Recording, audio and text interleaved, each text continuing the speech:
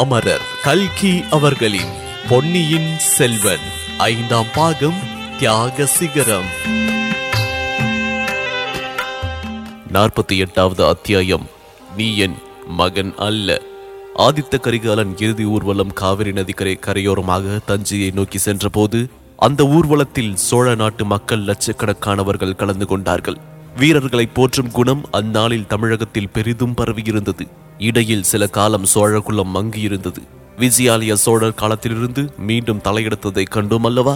100 ஆண்டுகளாக அந்த குலத்தில் பிறந்தவர்கள் ஒவ்வொருவரும் வீர புகழில் ஒருவரை ஒருவர் மிஞ்சிக் கொண்டு வந்தார்கள். விஜயாலயன் மகன் ஆதித்தவர்மன் பல்லவ குலத்தின் புகழை அழித்து தொண்டை நாட்டை காப்பாற்றினார். அவனுடைய மகன் பராந்தக சக்கரவர்த்தி மதுரையும் ஈழமும் கொண்ட தென்னாடு முழுவதையும் தன் ஆட்சிக்கு உட்படுத்தினார். பராந்தக சக்கரவர்த்தியின் புதல்வர்கள் 4வரும் ஒருவரையொருவர் வீரத்தில் மிஞ்சினார்கள். அவர்களில் ஒருவன் பாண்டிய நாட்டு போரில் உயிர் துறந்தான். மூத்த மகனாகிய ராஜாதித்தனோ சமுத்திரம் போல் பொங்கி வந்த இரட்டை மண்டல கன்னர தேவரின் பெரும் படையுடன் தக்கோலத்தில் போர் தொடுத்து அம்மாபெரும் சைன்யத்தை முறியடித்த பிறகு போர்க்களத்திலேயே வஞ்சனையினால் கொல்லப்பட்டு யானை மேல் துஞ்சின தேவனாயினான். கண்டராதித்தர் சிவஞான செல்வராயினும் அவரும் வீரத்தில் குறைந்தவராக இல்லை. பின்னர் ஆற்றோல் துஞ்சிய அரிஞ்சயனுடைய குமாரர் சுந்தர சோழர் காலத்தில் தக்கோல போருக்கு பிறகு சிறிது மங்கியிருந்த சோழ சாம்ராஜ்யத்தின் புகழ் மீண்டும் மகோன்னமடைந்தது. இவ்வாறு வழி வழியாக வந்த வீர பரம்பரையில் பிறந்தவர்களில் ஆதித்த கரிகாலனுக்கு ஒப்பாரும் இல்லை, மிக்காரும் இல்லை என்று மக்களின் ஏகோபித்த வாக்கே எங்கும் கேட்கக்கூடியதாக இருந்தது. 12ஆம் வயதில் சேவூர் போர்க்களத்தில் அவன் புரிந்த வீராதி வீர சாகச செயல்கள் அர்ச்சுனன் மகனான அபிமன்யுவின் புகழையும் மங்க செய்து விட்டனவல்லவா? இத்தகைய வீராதி வீரன் சில வருட காலமாக தஞ்சைக்கு வராமல் காஞ்சியிலேயே தங்கியிருந்த காரணம் பற்றி பலவித வதந்திகள் உலாவி வந்தன. சிற்றரசர்கள் சூழ்ச்சி செய்து மதுராந்தகனுக்கு பட்டம் கட்டும் நோக்கத்துடன் ஆதித்த கரிகாலனை தஞ்சை பக்கம் வராதபடி செய்து வருகின்றார்கள் என்பது ஒரு வதந்தி. முன்னொரு காலத்தில் கரிகால வளவன் வடநாட்டிற்கு படையெடுத்து சென்று இமயமலையின் உச்சியில் புலிக்கொடியை நாட்டிவிட்டு வந்தது போல் அதே பெயர் கொண்ட ஆதித்த கரிகாலனும் செய்ய விரும்பி சபதம் செய்திருக்கின்றான் என்றும் அந்த சபதம் நிறைவேறாமல் அவன் தஞ்சைக்கு திரும்பவில்லை என்றும் அதற்கு பழுவேட்டரையர் முதலியவர்கள் குறுக்கே நின்று தடுத்து வருகின்றார்கள் என்றும் இன்னொரு வதந்தி பரவியிருந்தது. எனவே திடீர் என்று ஒரு நாள் ஆதித்த கரிகாலன் இறந்து விட்டான் என்றும் சம்புவரையரின் மாளிகையில் வஞ்சனையினால் கொல்லப்பட்டான் என்றும் செய்தி பரவவே சோழ நாட்டு மக்களின் உள்ள கிளர்ச்சி எப்படி இருந்திருக்கும் என்று சொல்ல வேண்டியதில்லை அல்லவா? அந்த வீர புருஷனுக்கு இறுதி மரியாதை செய்வதற்கு மக்கள் லட்சக்கணக்கிலே திரண்டு வந்து சேர்ந்ததில் வியப்பில்லைதானே. ஊர்வலம் தஞ்சையை அணுகிய போது ஜனக்கூட்டம் ஜனசமுத்திரமாகவே மாறிவிட்டது. தஞ்சை நகர மக்களும் தஞ்சை கோட்டையை சுற்றிலும் சூழ்ந்திருந்த தென்திசை படை வீரர்களும் கூட்டத்தோடு கூட்டமாக சேர்ந்து விட்டார்கள். அவர்களை எல்லாம் கோட்டைக்குள் அனுமதித்தால் பல விபரீதங்கள் நேரிடலாம் என்று முதன் மந்திரி அனிருத்தர் எச்சரித்ததின் பேரில் துயர கடலில் மூழ்கியிருந்த சக்கரவர்த்தியும் அவருடைய குடும்பத்தாரும் கோட்டைக்கு வெளியிலே வந்து விட்டார்கள். சுந்தர சோழரை பார்த்ததும் அந்த மாபெரும் கூட்டத்தில் ஒரு பேரிரைச்சல் எழுந்தது. சோழ நாட்டை சுந்தர சோழர் அரசு புரிந்த போது ஹாய் என்று சத்தமே கேட்டதில்லை என்று சிலா சாசனங்கள் சொல்லுகின்றன. ஆதித்த கரிகாலரின் மரணத்திற்கு முன்னால் குடிகொண்டிருந்த நிலைமை அச்சிலா சாசனங்களில் பொறிக்கப்பட்டிருக்கின்றது. இன்றைக்கு ஐயோ என்ற சத்தங்கள் லட்சக்கணக்கான குரல்களில் எழுந்தன. அபிமன்யுவை பறிகொடுத்த அர்ஜுனனுடைய நினைவு அநேகருக்கு வந்தது. ஆனால் அபிமன்யுவோ பகைவர் கூட்டத்திற்கு மத்தியில் தன்னந்தனியாக நின்று அசகாய சூரத்தனங்கள் செய்துவிட்டு உயிரை விட்டான். இங்கேயோ ஆதித்த கரிகாலன் மதுராந்தகனின் மண்ணாசையினாலும் சிற்றரசர்களின் அதிகார வெறியினாலும் சூழ்ச்சிக்கு ஆளாகி கொல்லப்பட்டான். மக்களின் மனத்தில் குடிகொண்டிருந்த இந்த எண்ணத்தை உறுதிப்படுத்தும் காரியங்களும் வெளியில் நடந்தன. ஆதித்த கரிகாலனுடைய சடலம் தஞ்சை கோட்டைக்கு வெளியே எல்லோரும் வந்து பார்க்கும்படியாக வைக்கப்பட்டிருந்தது. அனைவரும் வந்து பார்த்து கண்ணீர் விட்டு விட்டு போனார்கள். ஆனால் மதுராந்தகன் மட்டும் வரவில்லை, பழுவேட்டரையர்களும் வரவில்லை. பழுவேட்டரையர்கள் தங்கள் நண்பர்களை சைன்யங்களோடு ஒன்று சேர்த்து கொண்டிருக்கின்றார்கள் என்று வதந்தி பரவவும் ஆரம்பித்திருந்தது. எனவே ஆதித்த கரிகாலருக்கு வீர மரணத்திற்குரிய முறையில் ஈம சடங்குகள் நடந்து சக்கரவர்த்தியின் குடும்பத்தினர் தஞ்சை கோட்டைக்குள் பிரவேசித்த பிறகும் ஜனக்கூட்டம் விரைவாக கலையவில்லை. மதுராந்தகன் வீழ்க, பழுவேட்டரையர்கள் வீழ்க என்னும் கோஷங்கள் முதலிய லேசாக எழுந்தன. நேரமாக ஆக இந்த கோஷங்கள் பலம் பெற்று வந்தன. திடீர் என்று ஜனக்கூட்டத்தில் ஒரு பகுதியினர் கோட்டை கதவுகளை இடித்து மோதி திறந்து கொண்டு தஞ்சை நகருக்குள் பிரவேசித்தார்கள். முதலில் அவர்கள் பழுவேட்டரையர்களின் மாளிகைக்குள் சென்றார்கள். வெளியிலே நின்று பழுவேட்டரையர்கள் வீழ்க என்று சத்தமிட்டார்கள். முதன் மந்திரி அனிருத்தரின் கட்டளையின் பேரில் வேலக்கார படை வீரர்கள் ஜனங்களை கலைந்து போக செய்ய நேர்ந்தது. இதற்கிடையில் மதுராந்தக தேவன் அனிருத்தரின் வீட்டில் ஒளிந்து கொண்டிருக்கின்றான் என்பதாக ஒரு வதந்தி பரவியது. ஜனங்கள் அனிருத்தரின் வீட்டை போய் சூழ்ந்து கொண்டார்கள். எங்கே அந்த பேடி மதுராந்தகன்? வெளியே வர சொல்லுங்கள் மதுராந்தகனை என்று கத்தினார்கள். அச்சமயம் உண்மையாகவே மதுராந்தகன் அனிருத்தரின் வீட்டிற்குள் தான் இருந்தான். வெளியிலே ஜனங்களின் கூக்குரலை கேட்டுவிட்டு அவன் நடுநடுங்கினான். அனிருத்தரை பார்த்து, முதல் மந்திரி, என்னை எப்படியாவது கோட்டைக்கு வெளியே அனுப்பிவிடுங்கள். ரகசிய சுரங்க வழியாக அனுப்பிவிடுங்கள். என்னை ஆதரிக்கும் நண்பர்களுடனே நான் போய் சேர்ந்து கொள்கின்றேன். இந்த உதவியை தாங்கள் செய்யும் பட்சத்தில் நான் சோழ சிம்மாசனத்தில் ஏறும் போது தங்களையே முதன் மந்திரியாக வைத்துக் கொள்வேன் என்று சொன்னான். ஐயா, சிங்காதனம் ஏறுவதை பற்றி இப்போது ஏன் பேச வேண்டும்? இன்னும் சுந்தர சோழர் சக்கரவர்த்தி உயிரோடு இருக்கின்றாரே என்றார் முதன் மந்திரி அனிருத்தர். சுந்தர சோழர் தம் குமாரனுக்கு ஈம கடன் செய்துவிட்டு திரும்பி வந்ததை நீங்கள் பார்க்கவில்லையா? அவர் முகம் எவ்வாறு பேயெடுத்தது போல் இருந்தது என்பதை கவனிக்கவில்லையா? நான் இந்த மச்சு மேடையிலிருந்து பார்த்து கொண்டிருந்தேன். அதிக காலம் இனி அவர் உயிரோடு இருக்க மாட்டார். அருள்மொழிவர்மனாவது நானாவது சிங்காதனம் ஏறி இந்த ராஜ்யத்தை ஆள வேண்டும். சுந்தர சோழர் எனக்கு பட்டம் கட்டவே பிரியப்படுகின்றார். நீங்களும் அன்னையும் எதற்காக அதற்கு குறுக்கே நிற்க வேண்டும் என்றான் மதுராந்தகன். இளவரசே, தங்கள் அன்னை குறுக்கே நிற்பதன் காரணம் இல்லாமல் போகுமா? அதோ கேளுங்கள். இந்த வீட்டை சூழ்ந்திருக்கும் மக்களின் கூச்சலை சுந்தர சோழர் இஷ்டப்பட்டால் மட்டும் போதுமா? சோழ நாட்டு மக்கள் இஷ்டப்பட வேண்டாமா என்று கூறிவிட்டு, ஆஹா, இது என்ன என்று அனிருத்தர் வீதியில் எட்டி பார்த்தார்.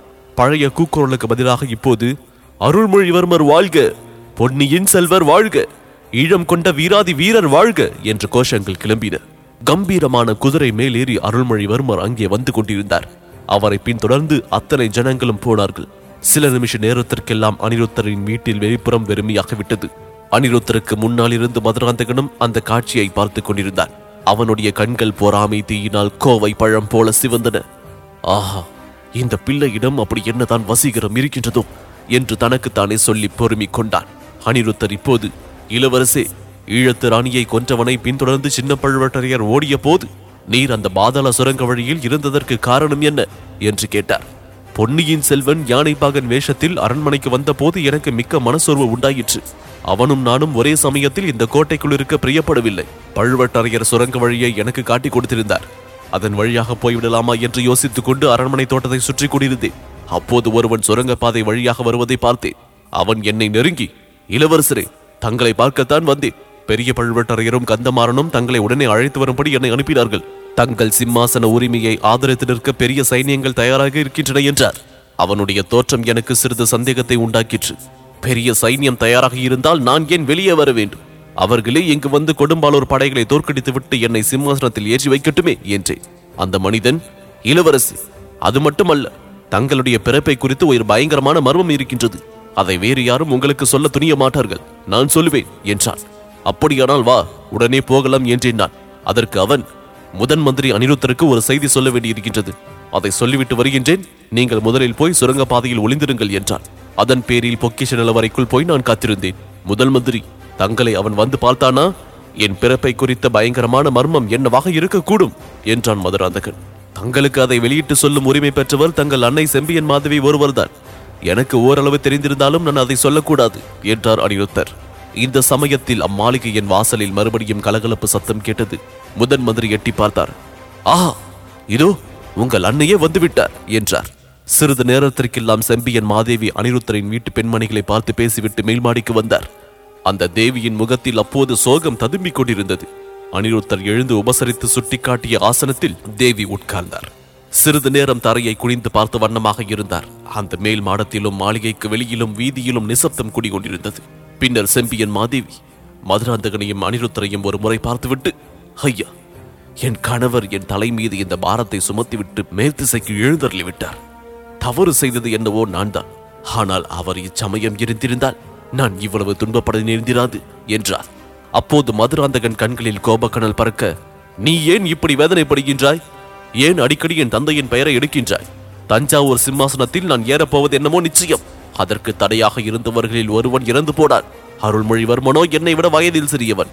நான் உயிரோடு இருக்கும் போது அவனுக்கு ஒரு நாளும் பட்டம் கட்ட மாட்டார்கள். நீ மட்டும் குறுக்கே நில்லாமல் கருணை செய்ய வேண்டும். அம்மா, பெற்ற பிள்ளைக்கு துரோகம் செய்யும் அன்னையை பற்றி யாராவது கேள்விப்பட்டதுண்டா? சிவபக்த மணியாகிய நீ ஏன் எனக்கு துரோகம் செய்ய பார்க்கின்றாய் என்றான். என் குழந்தாய், பெற்ற பிள்ளைக்கு தாய் விரோதமாக இருப்பது பயங்கரமான துரோகம்தான். ஆனால் என் கணவர் எனக்கு அவ்விதம் கட்டளையிட்டு சென்றிருக்கின்றார். அவருடைய கட்டளையை நிறைவேற்றுவது என் கடமை. சொல்லுகின்றேன் கேள். மண்ணாசை ரொம்ப பொல்லாதது. ராஜ்யத்தின் மேல் ஆசை அதைவிட கொடியது. தலையிலே முடிசூட்டி கொண்டிருப்பவர்களைப் போல் இவ்வுலகத்தில் கவலைக்குள்ளாகின்றவர்கள் வேறு யாரும் இல்லை. சிங்காதனத்தில் வீற்றிருப்பவர்களைப் போல் மன அமைதியின்றி சங்கடப்படுபவர்களும் யாரும் இல்லை. தலையிலே கிரீடம் வைத்துக் கொண்டிருந்த காரணத்தினால் அல்லவா வீரபாண்டியன் உயிரை விட நேர்ந்தது. பூலோக ராஜ்யத்தை காட்டிலும் எவ்வளவோ மடங்கு மேலானது சிவலோக சாம்ராஜ்யம். நாம் இந்த ஊரை விட்டே போய்விடுவோம். வா, கஷேத்திர தரிசனம் செய்து கொண்டு கைலியங்கிரி வரையிலே போவோம். சாஷாத் கைலாசநாதரின் கருணைக்கு பாத்திரமாவோம் என்றார் செம்பியன் மாதேவி. ஆஹா, கைலாச யாத்திரை போவதற்கு தங்களுக்கு தக்க பருவம்தான். எனக்கு இன்னும் பிராயம் ஆகவில்லை. இந்த உலகத்தின் சுக துக்கங்கள் எதையும் நான் பார்க்கவில்லை. உடம்பெல்லாம் சாம்பலை பூசிக்கொண்டு சிவசிவா என்று பைத்தியக்காரனை போல் அலைந்து திரியும்படி என்னை நீ வளர்த்து விட்டாய். அந்த பரமசிவனுடைய பெருங்கருணையினாலேயே என்னிடம் இப்போது ராஜ்யம் நெருங்கி வந்திருக்கின்றது. அதை ஏன் நான் கைவிட வேண்டும் என்று கேட்டான் மதுராந்தகன். அப்பனே, உன்னை நெருங்கி வந்திருக்கும் ராஜ்யம் எத்தனையோ அபாயங்களோடு சேர்ந்து வந்திருக்கின்றது. நீ சிங்காதனம் ஏறுவதற்கு ஒரு தடை நீங்கிவிட்டது. ஆதித்த கரிகாலன் இறந்து விட்டான் என்று சொன்னாய். சற்று முன்னால் இந்த வீட்டை சுற்றி நின்று கொண்டிருந்த ஜனங்கள் கூச்சலிட்டது உன் காதில் விழவில்லையா?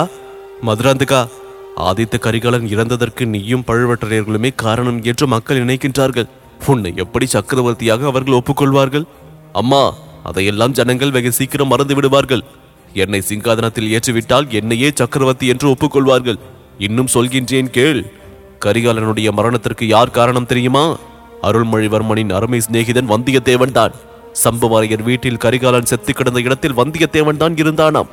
சம்புவரையரையும் வந்தியத்தேவனையும் பாதாள சிறையில் போட்டிருக்கின்றார்கள். தனக்கு சிம்மாசனம் கிடைக்கும் பொருட்டு தமையனை கொலை செய்ய ஏற்பாடு செய்தவன் அருள்மொழிவர்மன். இது மட்டும் ஜனங்களுக்கு தெரியட்டும். அப்புறம் பொன்னியின் செல்வரின் கதி என்ன ஆகின்றது என்று பார்க்கலாம். இப்போது செம்பியன் மாதேவி தம் கண்களில் அனல் வீச, அட பாவி, கருணையே உருக்கொண்ட அருள்மொழியை பற்றி என்ன வார்த்தை சொல்லுகின்றாய்? உன்னை போன்ற துராசை பிடித்தவனையே அவன் கோவிலில் வைத்து கும்பிட தயாராக இருக்கின்றானே. அவனை பற்றி நீ மறுபடியும் இப்படி சொன்னால் நீ எரிவாய் நரகத்துக்குத்தான் போவாய். உனக்கு இம்மையிலும் மறுமையிலும் கதி மோட்சம் கிடையாது என்றார். இதை கேட்டதும் மதுராந்தகன் குதித்தெழுந்தான். அடி பேயே, உன் சொந்த மகனுக்கு சாபம் கொடுக்கின்றாய், என்னுடைய விரோதிக்கு ஆசி கூறுகின்றாய். நீ என்னுடைய தாயாராக இருக்க முடியுமா? இல்லவே இல்லை என்று மதுராந்தகன் உள்ளம் நொந்து கொதித்து கூறினான். அப்போது செம்பியன் மாதேவி, அப்பா, உனக்கு நான் இதை என்றைக்கும் சொல்ல வேண்டாம் என்றிருந்தேன்.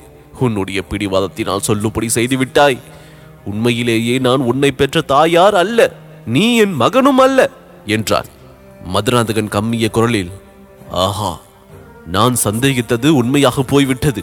நீ என் தாயார் இல்லாவிட்டால் என் தாயார் யார்? நான் உன் மகன் இல்லை என்றால் பின் யாருடைய மகன்? இப்போது செம்பியன் மாதேவி முதன் மந்திரி அனிருத்தரை பார்த்து, ஐயா, தாங்கள் சொல்லுங்கள். என்னுடைய அவமானத்தை நானே சொல்லும்படி தயவு செய்து வைக்க வேண்டாம் என்றார்.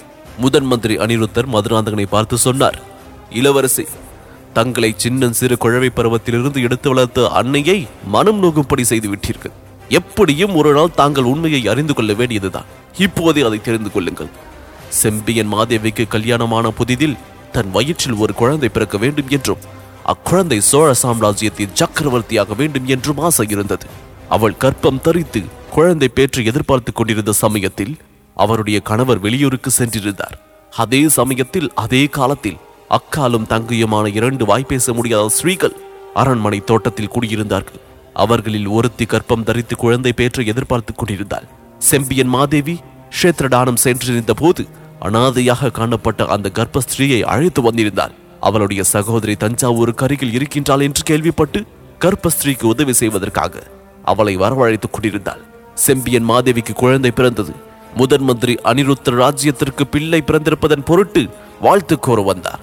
அப்போது செம்பியன் மாதேவி கண்ணீர் விட்டு கோவென்று அழுதாள். பிறந்த குழந்தை உயிரில்லாமல் அசைவற்று கட்டையை போல் கிடந்தபடியால் அவ்வாறு அவள் துக்கப்பட்டாள்.